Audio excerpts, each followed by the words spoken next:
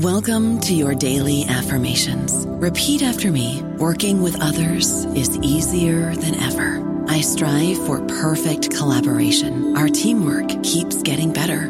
Yeah, affirmations are great, but Monday.com can really get you the teamwork you desire. Work together easily and share files, updates, data, and just about anything you want all in one platform. Affirm yes to start, or tap the banner to go to Monday.com. Hello, everybody. This is Marshall Poe. I'm the editor of the New Books Network, and I'd like to tell you that we have a new and improved website. It has 2 new features that we think you'll love. One of them is a vastly improved search engine, so that when you type in keywords, you'll get a bunch of episodes really quick. The other is the ability to create a listener account, and in that listener account, you can save episodes for later listening, so you can create a kind of listening list. We think these features are neat, and we think you'll enjoy them. Please visit the site today.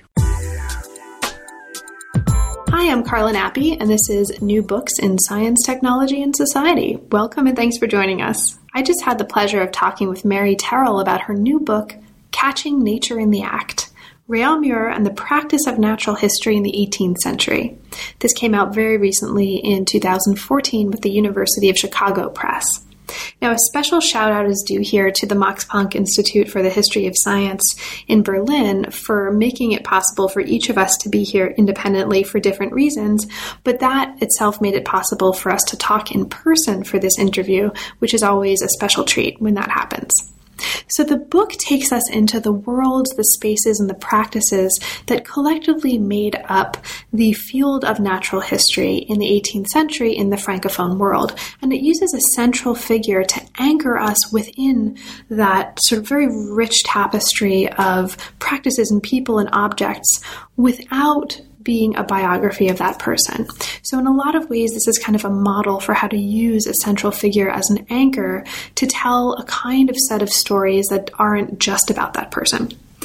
It's a story that takes us into the histories of the household, the family, the relationships between the natural and physical sciences, the history of practices, the importance of correspondence and collaboration, and really interestingly, a history of practices of observation, of really kind of modes of learning how to see and see in new ways. And these are all bound up in the stories that Terrell tells in this book.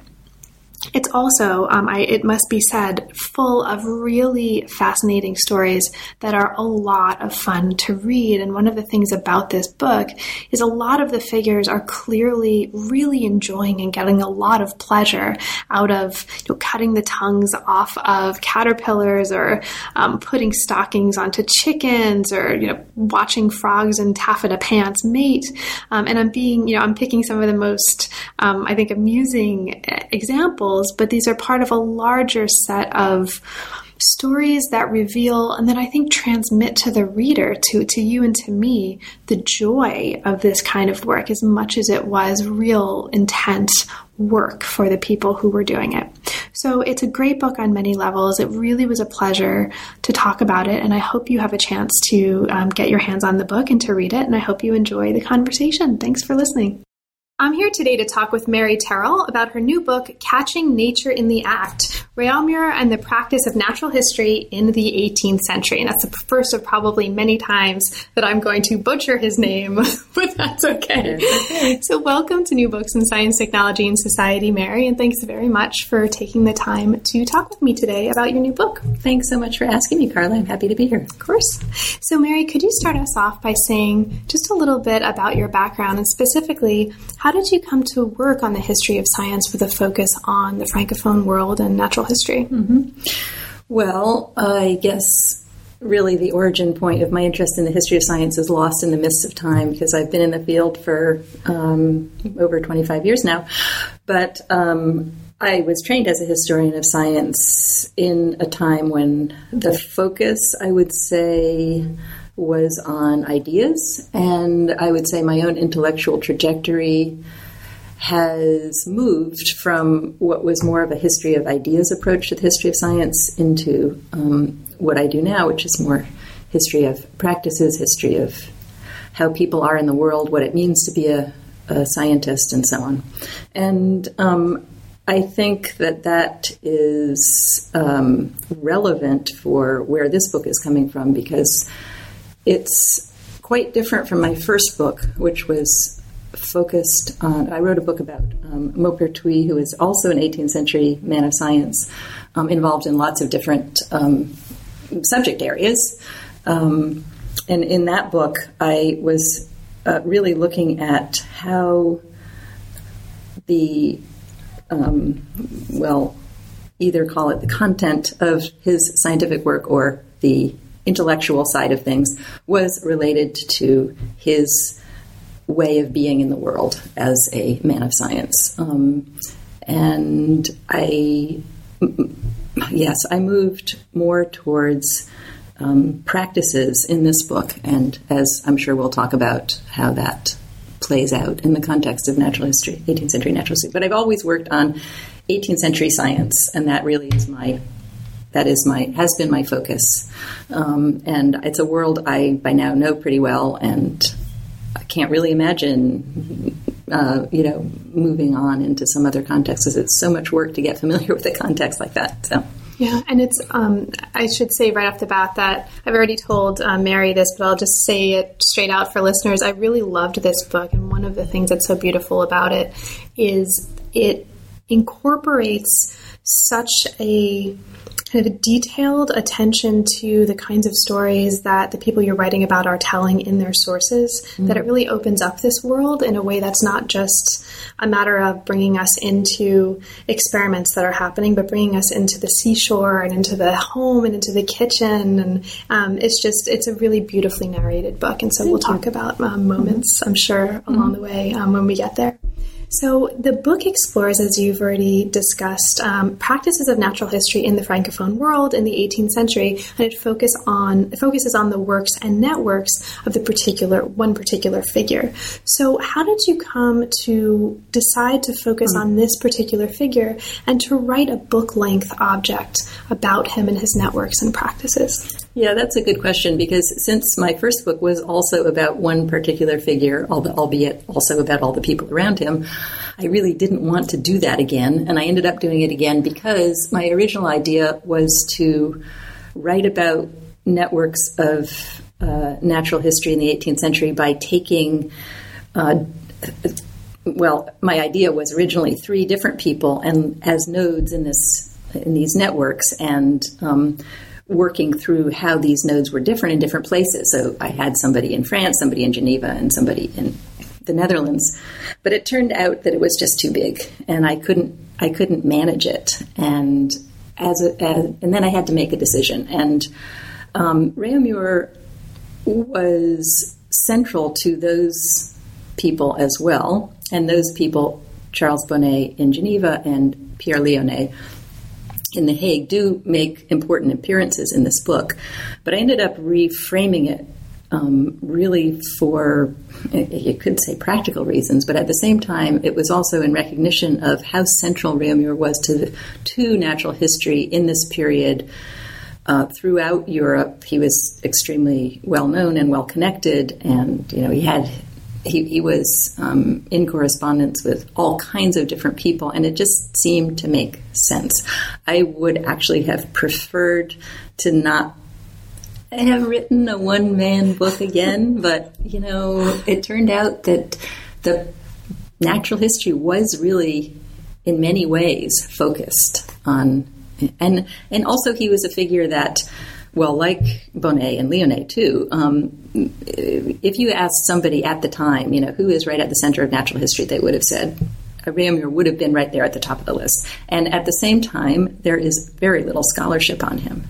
And so it was partly the combination of how central he was at the time and how little known he is now, or at least was until my book came out.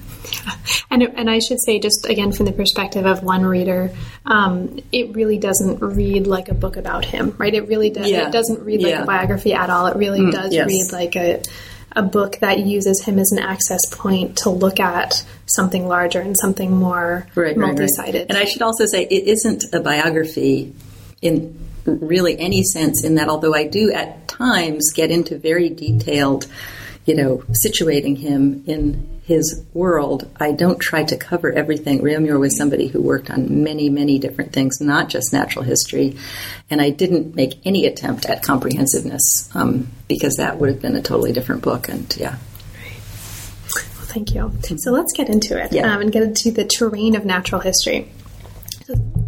Though natural history in the 18th century Francophone world wasn't a discipline, and you make this point very clearly at the beginning of the book, it did encompass a community, and a community of all kinds of different people working in not just different places, but different kinds of places, but who shared a dedication to some common sorts of practices. And you list some of these early on in the first chapter: observing, cultivating, chasing, collecting, experimenting, dissecting, preserving, drawing, and describing creatures. So it's a book that really focuses in on their work on creatures in particular, and not on the kind of botanical aspect of things. And that's a very deliberate decision. And I think it's a really great decision. So the book really beautifully explores the range of kinds of people, the diversity of kinds of people that made the production of knowledge about the natural world a part of their intimate daily lives. And so as part of this, there's a way in which, and you say this explicitly at the beginning of the book, the work is integrated not just within a larger historiography of practice in the history of science, but historiography of place and places, and the kinds of places that are not, the laboratory necessarily or the field, but the other sorts of intimate daily practices and places that we can find practices of natural history happening. And so these are some major, I think, historiographical threads that run through all the chapters. So the central figure in the book is this guy, Réaumur. Am I butchering that? Réaumur. Réaumur. Yeah. Réaumur. Yeah. Réaumur. Excellent. Okay. So you call him in the book the prototypical observer who was mired in providentialist theology. And the interest or the kind of situation of this figure within a larger frame of the relationship between theology or physico-theology and natural history is an important part, at least from the perspective of one reader, of what's happening early in the book. And it's importantly different from how some other scholars who have brought together histories of theology and history of natural history have framed that relationship. And I think it's importantly different from that, and that's one of the important contributions early in the book. So would you maybe start us off by saying a little bit about that? How ought we understand Réaumur? At the particular intersection between theology or physico-theology and natural history? What's important for us to understand about the way he's situated there? Okay, well, so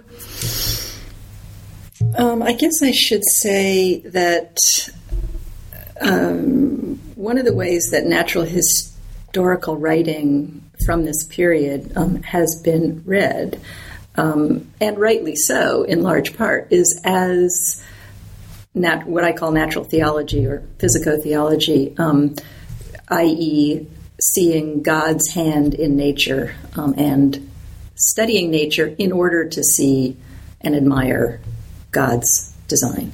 Now, Réaumur was certainly part of that, but what I go to some lengths to show is that that doesn't do enough to towards helping us understand, what was motivating him and his circles of people. That is, they all kind of took natural theology for granted, I would say.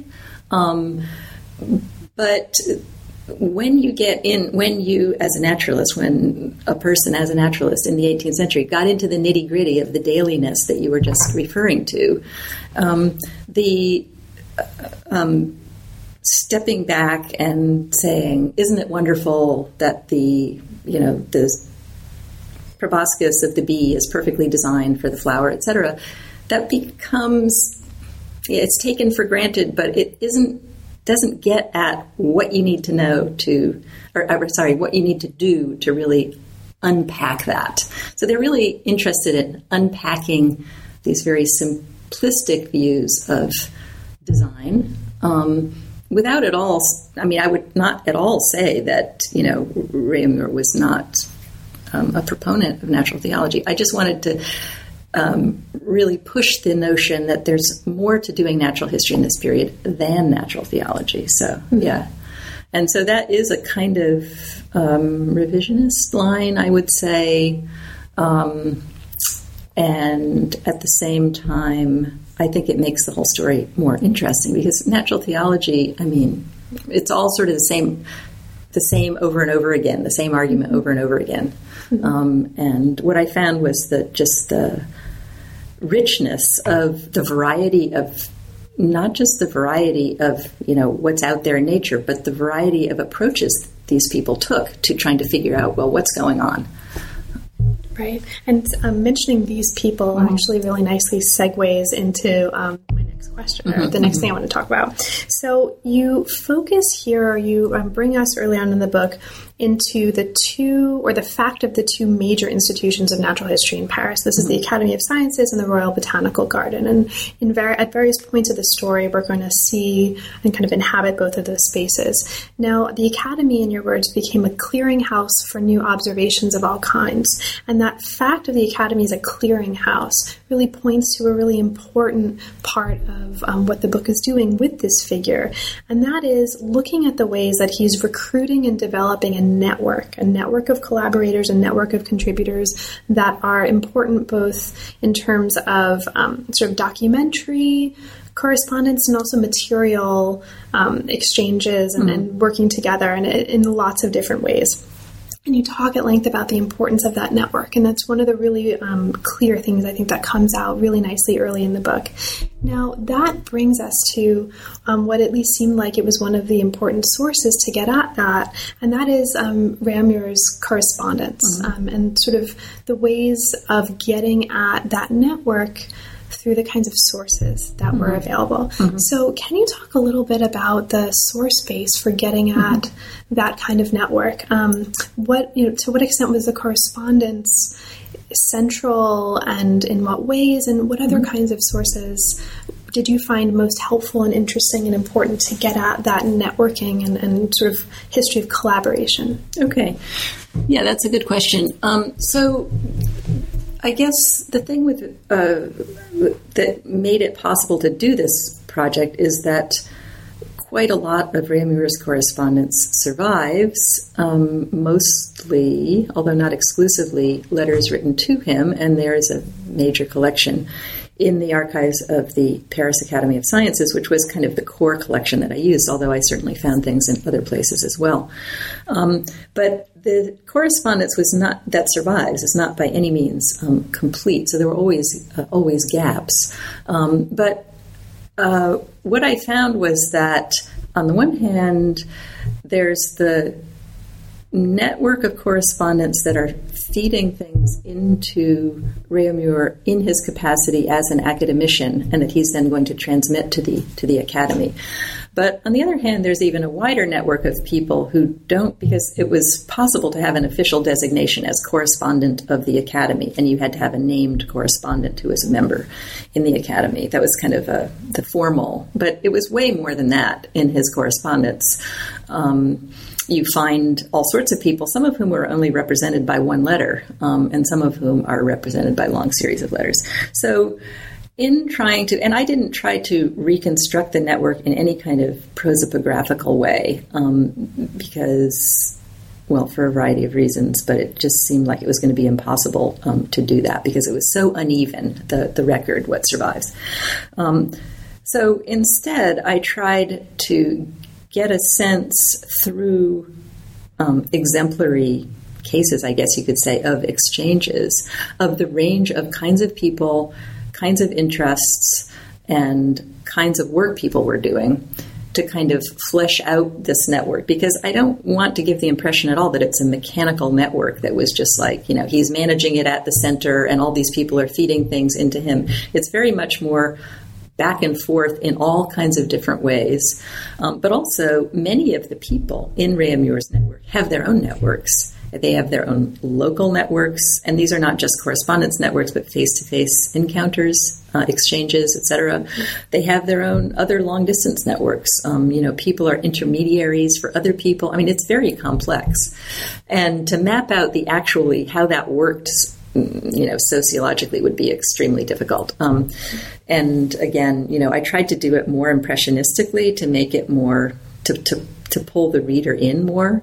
And I tried to, but very often I would have a correspondence where I could tell from the letters quite a bit about what this person was interested in and so on, but I might not know anything about the person because it was a relatively unknown figure so I spent a fair amount of effort to try to find out. In some cases, it was very difficult, and I still, what I know about the person is basically through their correspondence. In other cases, it's a well-known figure and so on. So I tried to use the sources in a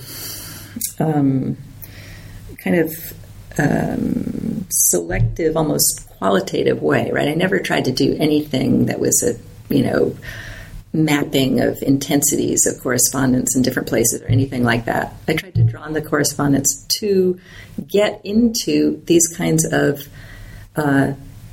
intellectual encounters, physical encounters, exchanges of all sorts, to try to get into the daily life of the whole thing. And you referred to this before, but I really use the correspondence as a way into the very dailiness of the work and the engagement with the subjects of the work, which are in many cases, insects, or it could be birds or whatever. Mm-hmm.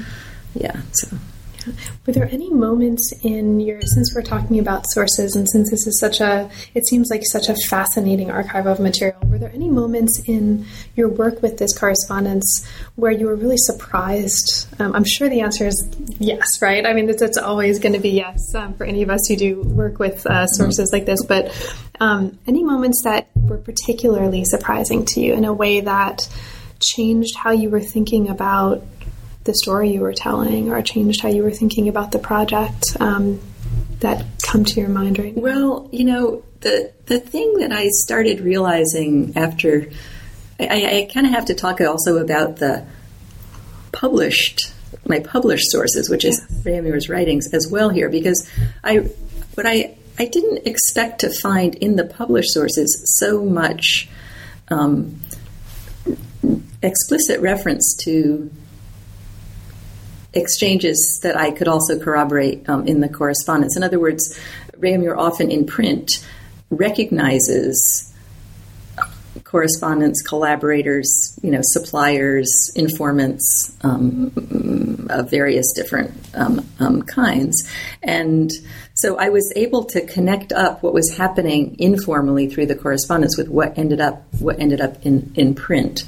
And there, I don't know if that's surprising exactly, but it ended up giving me kind of a way to kind of, I guess, flesh out or enrich, because the thing is, in the correspondence, they're often, apart from the individual, the very detailed observations, all of the other stuff in the letter about other people and so on, it's often you don't know what they're referring to, or you don't know how to trace those connections out.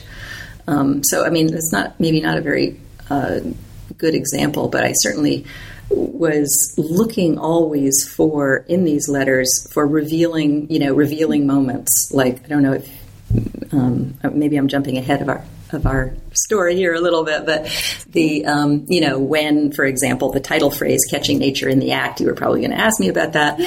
It comes out of. I found it in more than one place, but it comes out of an exchange in a letter where Gilles Bazin in particular says, I've been watching these butterflies, and really it's like catching nature in the act. And that was really gave me some insight into what's motivating him, right? And this goes back to the previous question about natural theology, because what's motivating him is just at that moment is just this sort of the thrill of the chase kind of thing. And that's very much present in the immediacy of the accounts in the letters. So. I guess I'll stop there. Yeah, no, that's actually great because it brings us really nicely into the next chapter, which is Catching Nature in the Act. And Bazin is one of the central figures of that chapter. So this chapter opens by describing naturalists' interest in observing not exotic species, but in the kinds of insect species that you could find in your backyard, in a roadside hedge, the sorts of the ways we think, where it really, I think, refocuses our attention as readers of the history of natural history on the importance of what was at home in many senses of the word, whereas a lot of the literature on the history of natural history has tended to, and I don't say this as a critique, but rather has tended to focus on the study of exotica. This really brings us to the importance of what could be found in the spaces at home in many different respects. So it looks at, it follows a range of naturalists and looks at their practices in generating social networks, and I use networks loosely, not as a kind of systematic, kind of a stable object, but building networks both in a daily routine that incorporated observation and also in routines of letter writing and letter exchange. And you argue here that sociability is really crucial to the naturalist's ability to both kind of refine their techniques and also to understand specimens and to exchange specimens. Okay, so a lot of the cases here, and Bazin is one of them, bring us into the processes of knowledge transformation, circulation, exchange that was happening well before any of this material got codified in sort of formal academy sources. And there's a lot that was happening before that ever happened and was sort of published in those kinds of materials. So Bazin reflects on his great pleasure in catching nature in the act, and the theme of pleasure comes up in the pleasure that he and others had in this process really nicely in this chapter. Now, he, and you were just talking about him, so I'll focus on him, he kept hundreds of bugs at all stages of development under observation in his rooms. And he was doing things like gluing glass fragments to cocoons to be able to try to see butterflies inside. Now, this speaks to the larger, or one of the larger themes of this chapter, which was, as I saw it, the importance of the kind of spaces and places that this knowledge was being formed in. So, maybe looking at Bazin as an example, but not necessarily, whatever example you're inspired to talk about, can you talk to us a little bit more about the kinds of spaces where we can find these sorts of practices at this part of the story, and what's important for us to understand about that? Okay, well, let me just say something briefly first with respect to the sort of everydayness of these observations as opposed to exotica, just by pointing out that Réaumur and Bazin were also interested in the exotic, but they, things that come as dead specimens from distant places, you can't watch them making their nests because they're not alive anymore. So it's the interest in the living creatures that I think, and you pointed to this before, is really driving these investigations. And that is to say that these guys are interested in so many different aspects of, well, in the case of insects, let's say, it's not just how they're structured and how the mechanisms of their bodies work, but it's also their behavior, the possible uses that they might be put to their aesthetic appeal, it could be, or just the very weirdness of some of the processes that these insect transformations that these insects go through. So that's just to start off with. But the pleasure of the pursuit is very much tied to this notion of sociability, because in the letters, and in the case of Bazin, it's kind of an interesting situation because he was a friend of Réaumur's. They knew each other from Paris, but at a certain point, several years into their acquaintanceship, Bazin went with Réaumur to his country place, and this is one of the spaces, is his provincial estate in the near La Rochelle in the west of France. And spent the vacation period, Réaumur spent the vacation period there every year, the academic vacation of 2 months. Bazin went with them and stayed on for a couple of years. And so Réaumur at that point had somebody on site in his very familiar manor house there in the provinces, who was not just supplying him with things in Paris, but carrying on these investigations that you refer to. And so, but it's very much, those investigations were very much carried on in light of or in parallel with the person, the face-to-face, I should say, investigations that they'd already done and that they would do again next year. So it was very much sociable in that sense. That is, people often pursued these kinds of investigations together. So they might be sociable via letters or they might be sociable in person, but very often this isn't always true, but very often the correspondents are known to each other personally, and they get together at certain points when, of course, you then have a gap in the correspondence. But yeah, so the places. That was one way that I found of getting into the locating of these experiments, observations, interventions of various kinds in particular rooms, in particular places, and particular gardens, hedges, fields that you referred to before. And that was a way I used to sort of bring these investigations to life. So if you read a description of how an insect builds its nest, let's say, or spins its cocoon, that's a sort of series of steps of how the insect proceeds. It's kind of abstracted from its context. But how these investigations are often recounted as kinds of stories about how, not just how the insect proceeds, but where it's happening, how the leaf was unrolled to reveal where the egg case was, or, what you have to do to be able to see the aphid giving birth to its young, and things like that. And so, these are all kind of minutiae, but they add up to narratives that end up being narratives about how, in the case of insects, how the insects proceed, but they're also narratives about how the naturalists proceed. And those narratives often involve interacting with each other, right? So, and that depends. Sometimes they're working alone and sometimes they're working with other people. But very often, let's say Bazin, writing to Réaumur in Paris, will say, yeah, I saw Mr. So-and-so the other day and we took a walk in the fields and we found, X. And I brought it back and it's in, your back study there where the temperature is just right. And so Réaumur can picture where that is. And they're very much lived in spaces. They're lived in by the insect subjects, and they're lived in by the naturalists and their guests and friends and so on. So.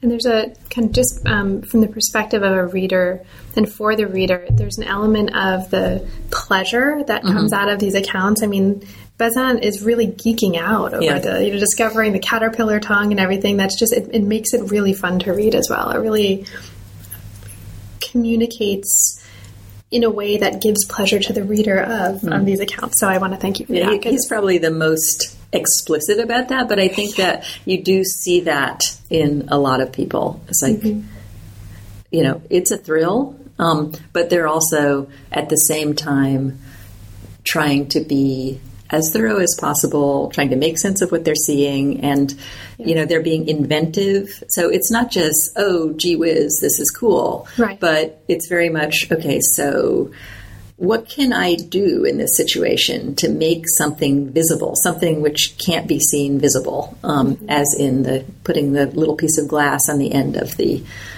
chrysalis, which is a fairly, it's a minute operation. You can almost not quite imagine how it was done, but it was also very mundane, and you can then see something that you couldn't see before. So, yeah. So as we move, speaking of seeing and invisibility and visibility, this actually brings us into the next chapter. So this next chapter looks at the way Réaumur That was good. Integrated practices of natural history into his own household. And among the many things that you talk about in this chapter, and I won't ask you to talk too much about it, but I'll just mark it for readers or for listeners because it's important. You make the important point here that naturalists were making use of practices and instruments that were coming from the physical sciences. And this seems to be a really, you talk about Réaumur's process as problem solving, and this seems to be a really important part of the work that the book is doing. So I'll mark that and I'll leave that there, and if you want to come back to it and talk about that, we can do that. But another thing that you talk about in this chapter in terms of bringing us into his household is the importance of other people he was living with or working with, who included hired assistants and helpers. They included artists. They also included a mademoiselle, okay? And I'm not going to try to, I will leave that to you, okay.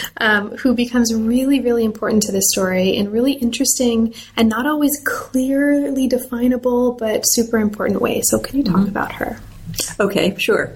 Okay, so actually this was one of the things that was surprising when I started looking into the household was how many people were there who were on the scene who actually lived there. And it was also surprising. I mean, I knew about this artist, Mademoiselle de Moutier, her name was, from some sort of passing references in the literature.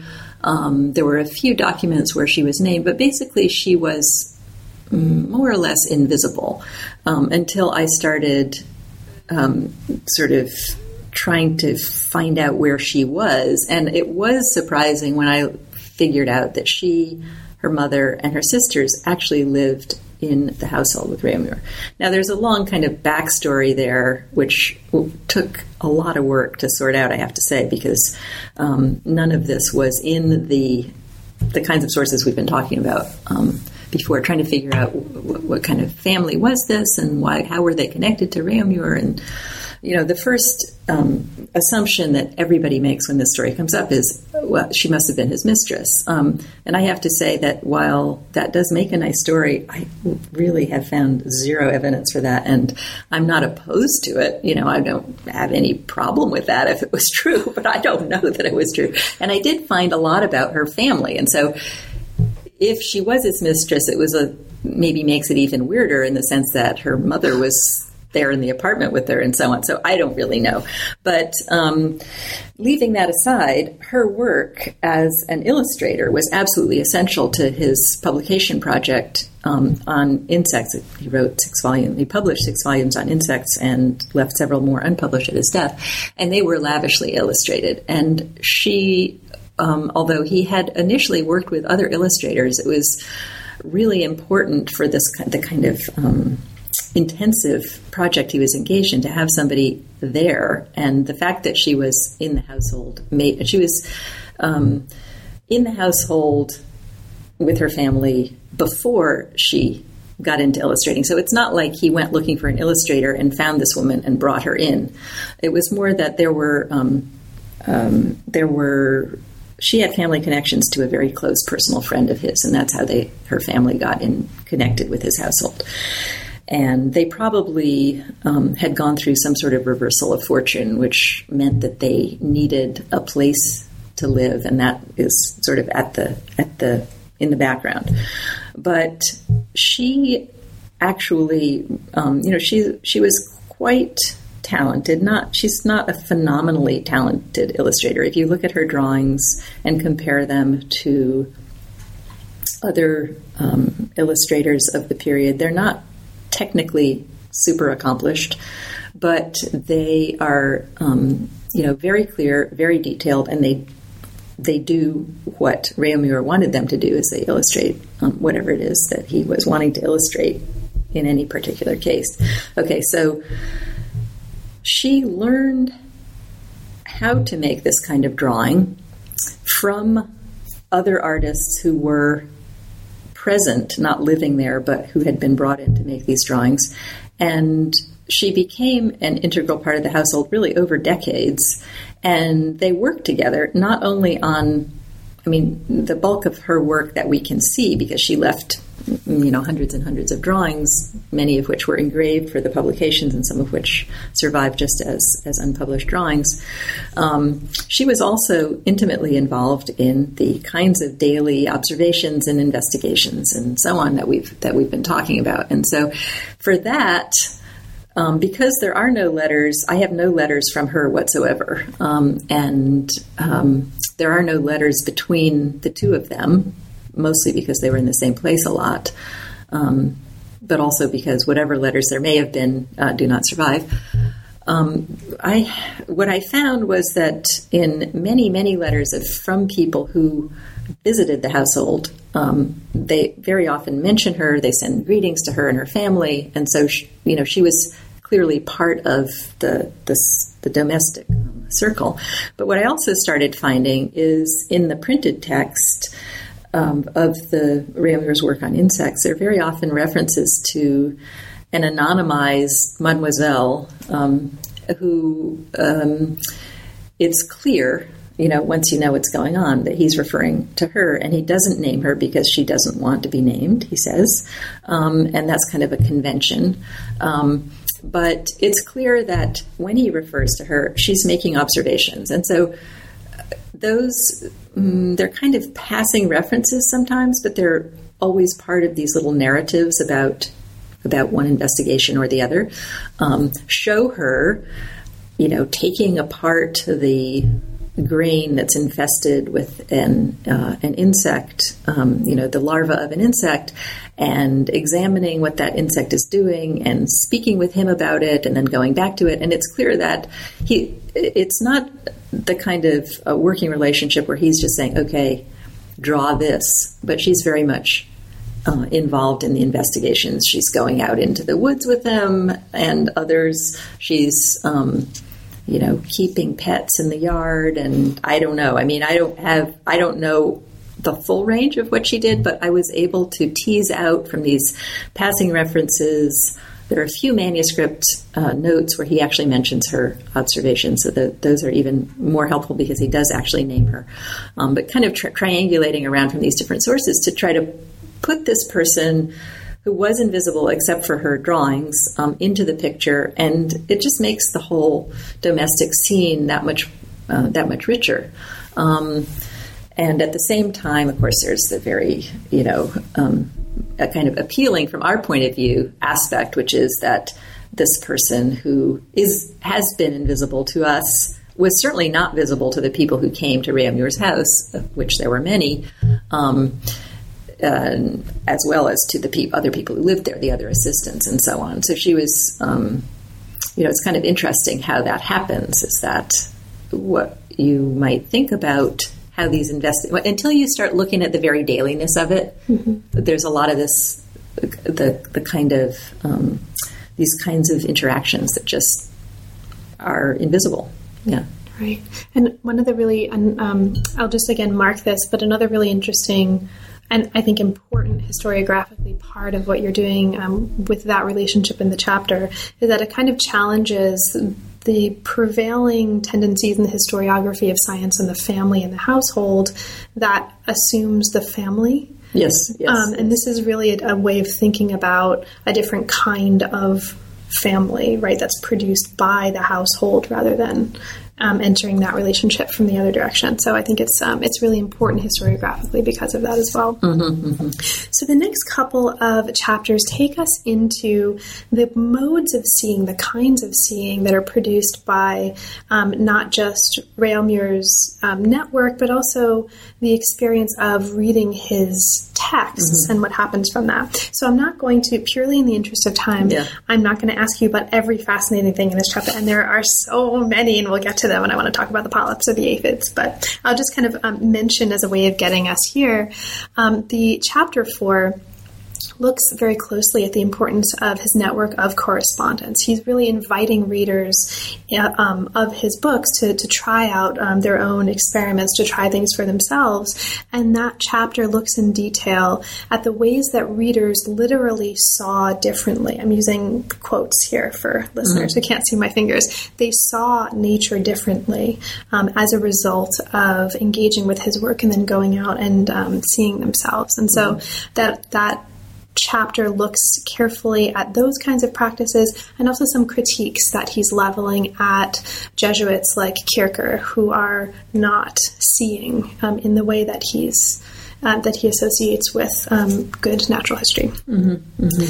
And that the next chapter after that actually takes us into another case study of this, or that's at least related, and that it's looking at the ways that Réaumur and his network are also seeing kinds of processes that are actually really difficult to see, and that becomes part of the story. So this chapter looks closely at attempts to see asexual reproduction and regeneration, and as a way of getting at a larger debate about spontaneous generation in this period. Okay, so you take us here into all kinds of fascinating spaces, the seashore, the home, where some of the figures in this chapter are trying to look at aphids copulating. They're looking at polyps. They're going in and cutting up sea anemones and sea stars. One guy describes his work in these words. I have to read this. Like victorious soldiers who, after defeating their enemies, chase the hussars, severing the arms or legs of those they encounter, I cleaved in two all I found. I strewed here and there arms, half-cut bodies cut into two pieces. He's cutting up sea stars. Right? So a way of getting at this, and I hope just that one quote will give listeners a sense that there's a whole lot going on in this chapter, and we'll just talk about a tiny bit of it, cut a part off, in our form of warfare. Could you say a little bit about why are they so interested in these processes of regeneration? And for you, what are one or two of your favorite moments in which that's happening here? Right. Well, this is a chapter where I get into a material that actually has some more resonance with theoretical debates that were happening at the time about living matter versus inert matter, about what is life, about how is life generated, how is matter organized into living things, etc. And actually, this is the topic which got me interested in Réaumur initially, because in my previous book I did a lot of work on theories of generation, which also had some experimental sides to them, but specifically around the opposition between preformation and epigenesis and the whether living matter has properties that brute matter does not have, and so on. So that's kind of the background to these investigations into regeneration and asexual reproduction or parthenogenesis in aphids. So this is really, of all the insect topics that these guys are looking at, this is the one that sort of resonates the most with these bigger issues, and that's why the debate about spontaneous generation, which you might have thought had already been settled in the 17th century, and in some respects it had been, but Réaumur's Jesuit critics, for reasons best known to themselves, brought this back up in a way. I mean, I think he was surprised that spontaneous generation was still alive in the 1730s. Yeah, but at the same time, these investigations, as you mentioned, into parthenogenesis in aphids or regeneration in sea stars and sea anemones, were also part of this very detail-oriented, investigations that we've encountered with the other examples that we've seen before. And so, I do think that the phenomena like regeneration had a very wide interest, or the famous freshwater hydra, or which was known as a polyp at the time, which could reproduce both by budding and then if you cut one in two, it'll grow two new ones, right? So this is a very weird phenomenon, and you can kind of see how it's perfect for these guys who are interested in both the everyday. I mean, this is like a totally mundane little thing that you can barely see. It's very, half an inch big, and you pull it out of a ditch, and it does these amazing things. So, but it's kind of like belongs in this spectrum, or this much wider spectrum of really, the everyday. So I kind of like that tension between this sort of theoretically interesting, what is life, the big questions, which by and large these guys are not engaging with directly at all, I should say. These are not theorists by and large. I mean, you can find theoretical statements in what they're doing, but they are not, expounding on novel theories. But that is there, nevertheless. And so... there's so many examples of people who, stay up all night watching the single aphid, one after another emitting the little offspring and then isolating them and watching these so-called virgin births happen over and over again. The kinds of extensive... obsessive, you could say, levels of attention that this kind of work takes. But at the same time, you can see how these types of reproductive or generative phenomena, play into the kinds of techniques that these guys have to develop for, or are in the middle of developing for. Yeah, I'm not sure that answers your question, but no, that's actually great. It brings us into the material, and I'll bring us back out of it in a sec to move further into the book. But I also just want to take a moment to also mark for listeners. This is a chapter that really encapsulates what a pleasure the book is to read, because is it Tremblay? Tremblay. Tremblay. I'm going to translate all of this into New Jersey now. So as Tremblay is describing in his writing that, he sort of writes to Réaumur and he's like, I'm engaging with this thing you said and this thing you said and all that's great. And again, I'm translating this into New Jersey. But he's like, but what was really weird is I was looking the other day and I saw these things and they had tentacles and they were green and it was really strange. I don't know whether they were plants or animals. Mm-hmm. I have no idea. And so then he does all these observations and he tries to get Réaumur samples of living ones. And this is the whole... The thing I loved, though, and I'll just sort of say this, the thing that I loved about that part of the chapter is that you don't... The mystery is maintained for the reader as we read through the account. We don't know what it is either. And you're sort of watching him, you're experiencing that process of discovery with him as you're reading about the process in a way that I think just is really, really narratively difficult to do and is really a beautiful part of that chapter. So. Thank you. Let me just say one thing about that, which is that, so the discovery of regeneration in the polyp is it's a well-known story in the history of the life sciences in this period. And I was trying to take that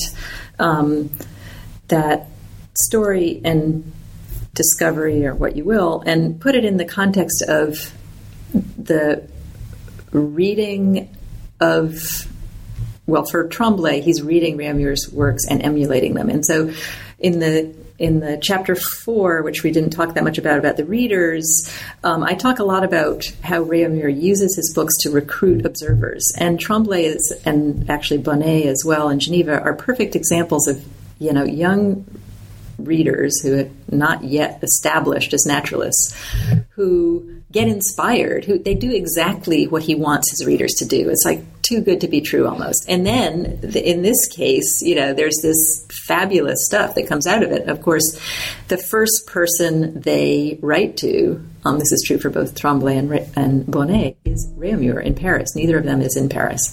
And so they get plugged into his network, and then it sort of blossoms from there. And the insect books, which, by the way, came out sequentially, so all 6 volumes came out over the course of several years, elicited this further work in a way that, so in other words, I'm trying to put this, what is kind of a spectacular result in a way, in the context of this in a way, very ordinary, systematic, but inspired by reading. But so there's a very interesting play between, going out to the ditch and bringing back water and looking at it under the microscope, and, knowing who to get in touch with when you want to. Yeah. And which books to read, and so on and so on. So, yeah. Great. So people are getting in touch with Réaumur and his material not just through his printed works or through his correspondence, but also through his collection.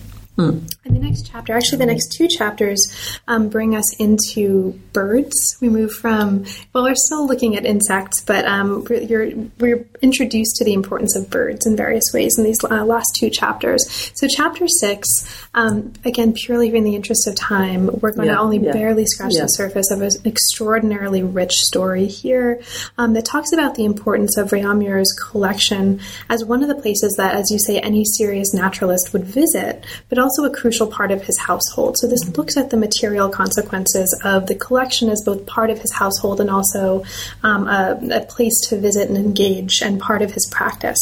So the chapter takes us into a lot of elements of this. If we were viewers, how would we have experienced the collection? What kinds of materials were in it? How was it arranged? Birds become really important to this story, and that you also talk here about the importance of the kinds of writings that Réaumur is producing about preserving specimens and about these collections. And a lot of that the bulk of that doesn't get published, right? But he just excerpts like a 4-page pamphlet that then circulates and produces other kinds of collection, materials that then come into his collections and vice versa. And there's a whole discussion about that. So there are a billion million things we could talk about this chapter. What I want to ask you about is an element of this that I found fascinating, but that may not scream out to listeners, so I want to just kind of mark it, which is the sources for understanding this collection and its history. You talk about an inventory, you talk about materials like that. What were the kinds of materials that gave you access to these materials, right? And how did that frame the story you were telling in this part of the book? Right. Well, okay, so I should say also that, you flagged the connection of the collection to the household, which is absolutely essential because the collection occupies a bunch of rooms in whatever residence Réaumur happens to be living in. And I wanted to kind of bring the collection to life in a certain sense, because the collection is the place where the specimens are dead. But there's a very intimate connection between those dead specimens and the techniques of preserving and so on, and the living, whether it's insects or birds or whatever, that the same people who are working in the collection in Réaumur's house had also, in many cases, observed these, especially for the insects. The birds are coming in from all over the place. But so trying to recreate, in a sense, not just like what was on the shelves and in the cabinets, but how are these things being used? So on the one hand, I did find an inventory. It's a very rough inventory because it's an inventory made of Réaumur's possessions after his death, and it kind of goes through, what's in each room, roughly speaking. It's not a catalog in any sense. I did find a manuscript catalog of parts of the collection. Again, it's kind of a list of items that says also who sent them, so it's very interesting from that point of view. That was made by one of his assistants. So these are kind of, in a way, very dry documents, and if you just read the inventory, it's just like a list, right? But again, trying to triangulate between those kinds of, I was able to say, what's in, first there's this room, and then there's this room, and then there's this room. You could kind of walk through it. But I was also able to then, through mentions, especially in letters of various kinds, to try to see like who was coming into the collection in the case. And here I'll just refer also to Chapter 7, which is about the poultry, because there's poultry investigations going on in the yard. So the chickens are outside, chickens and all kinds of other poultry are outside in the pens, and there are various kinds of breeding experiments going on and so on. The collection is upstairs in the house, and people are going back and forth all the time. There's also a laboratory where they're working on preservation techniques and where they're doing taxidermy and so on. And so these different spaces, again, it's about spaces in the household, because we're now including the outdoors, are all interlinked together, and interlinked together by people moving through them and doing different kinds of work in these different places. And in fact, I'll just say that, some of the chickens in the yard, after they lived out their lives, I'm sure they met a natural demise, were stuffed and put on the shelves in the collection. And so there's this very immediate connection in that case between, what's happening outside, and the chickens are not just being kept for eggs, but they are also being experimented with, and then that you can also then see them in stuffed form upstairs. And so anyway, that's, yeah. Right. And there's I'll only ask you very little about this so that I don't take you 2 hours of your time. But since we are with the chickens in the chicken spaces, one of the really important things that chapter does, I think you're referring to, is to, at least again from my experience as a reader, simultaneously point to the importance of the chickens as egg producers and as sort of commercial, part of a commercial economy, as well as being part of this economy of specimens and economy of sort of natural history correspondence. And what becomes really important, at least it seems in this chapter, right, is the importance of the fact that so in Réaumur's experiments in trying to artificially incubate eggs, he's using heat from bakeries, right? People who are getting in touch with him and trying to incubate their own eggs are sometimes doing it because they want to sell eggs, right, or sell chickens. And the chapter also talks about the importance of a kind of gift exchange economy of, people need chicken thermometers. And so there's that kind of level of economy. Did you want to maybe speak to, since this is a real concretization of, that kind of relationship is something that's happening throughout the book. Do you want to maybe speak to that part of the story? Well, just briefly, because I know we're running out of time. And don't worry, we're fine. This is a whole other topic which does somewhat run throughout the book, but you do see it most here, which has to do with the connection of natural history investigations of all kinds with what we can call for, in a sort of shorthand way, utility. And that can be commercial utility, kind of political utility, etc. And very much the investigations on incubations of eggs here. Now, Réaumur himself is not planning to become an egg merchant, but he's very interested in devising techniques that can be applied throughout the land to improve egg production. And so it's very much it's kind of a cliche in a sense, but it's very sort of public-spirited kind of utility, which very much lines up with the function of the Academy of Sciences in at least one of its guises.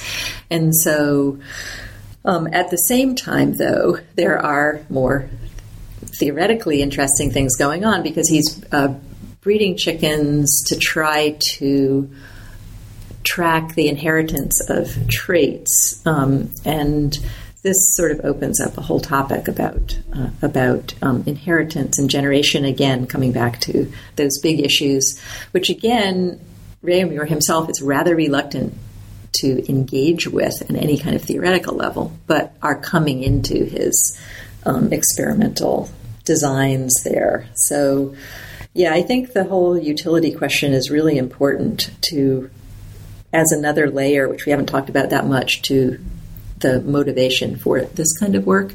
And again, it's not really a cut and dried commercial utility.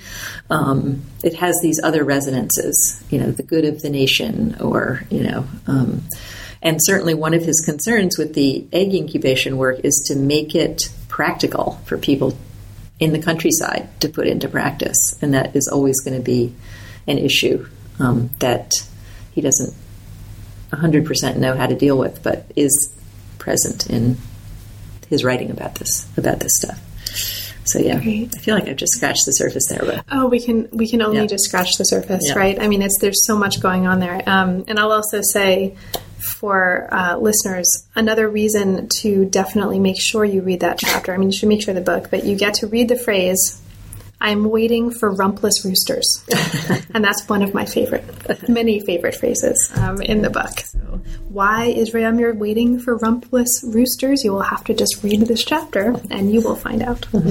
So as we move to the conclusion of our conversation, there's also an epilogue. And I just want to sort of mark that. For listeners, this looks at the legacy after his death, and who at the time of his death in 1757 left what seems to be a huge amount of material. I mean, papers, manuscripts, stuff that was never published, materials.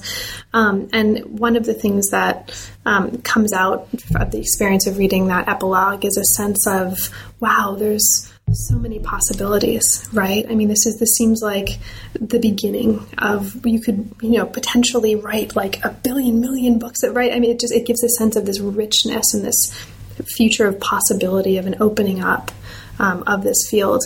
And so the last thing I want to ask you, before I ask you if there's anything else you'd like me to ask you, is really just to kind of comment on that.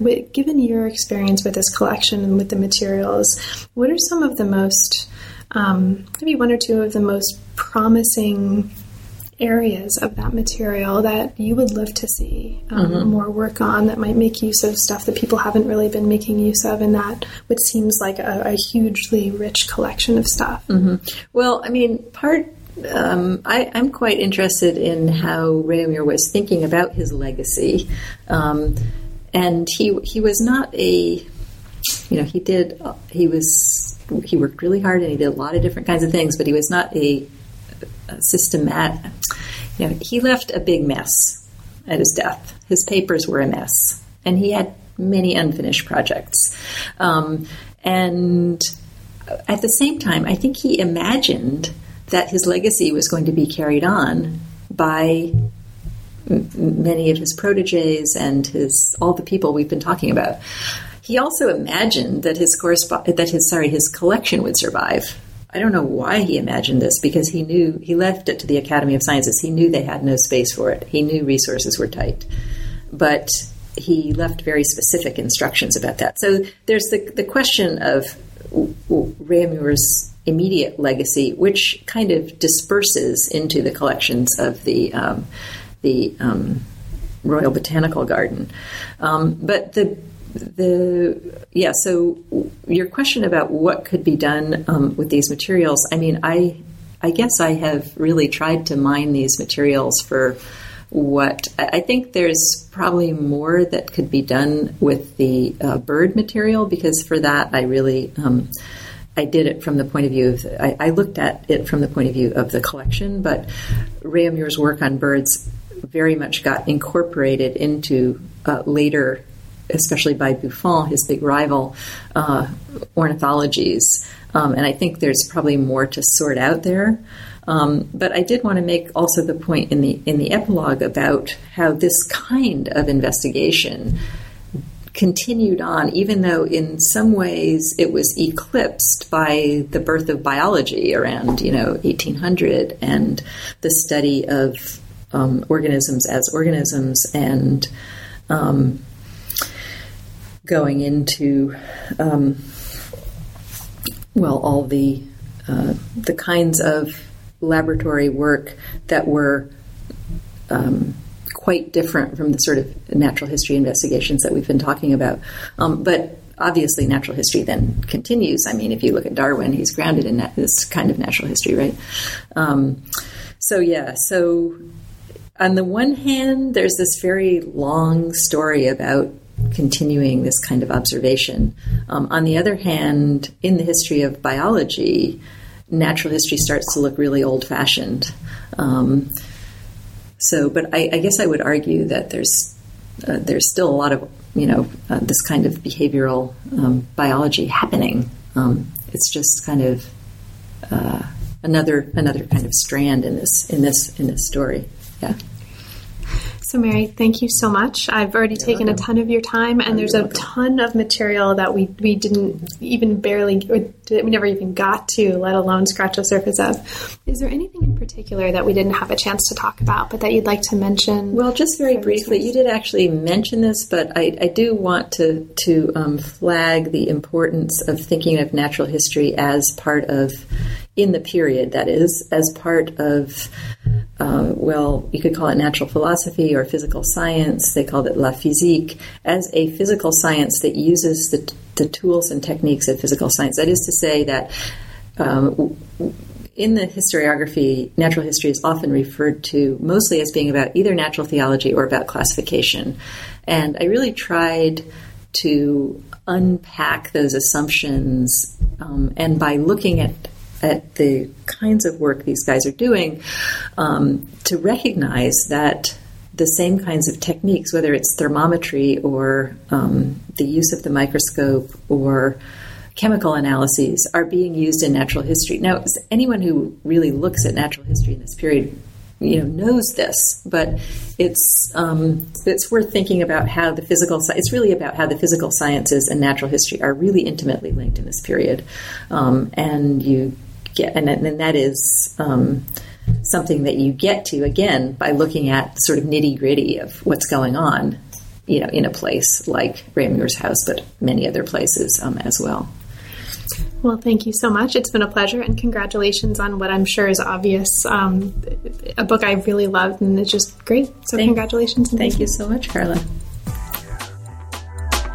You've been listening to New Books in Science, Technology, and Society. Thanks very much for joining us, and we'll see you next time.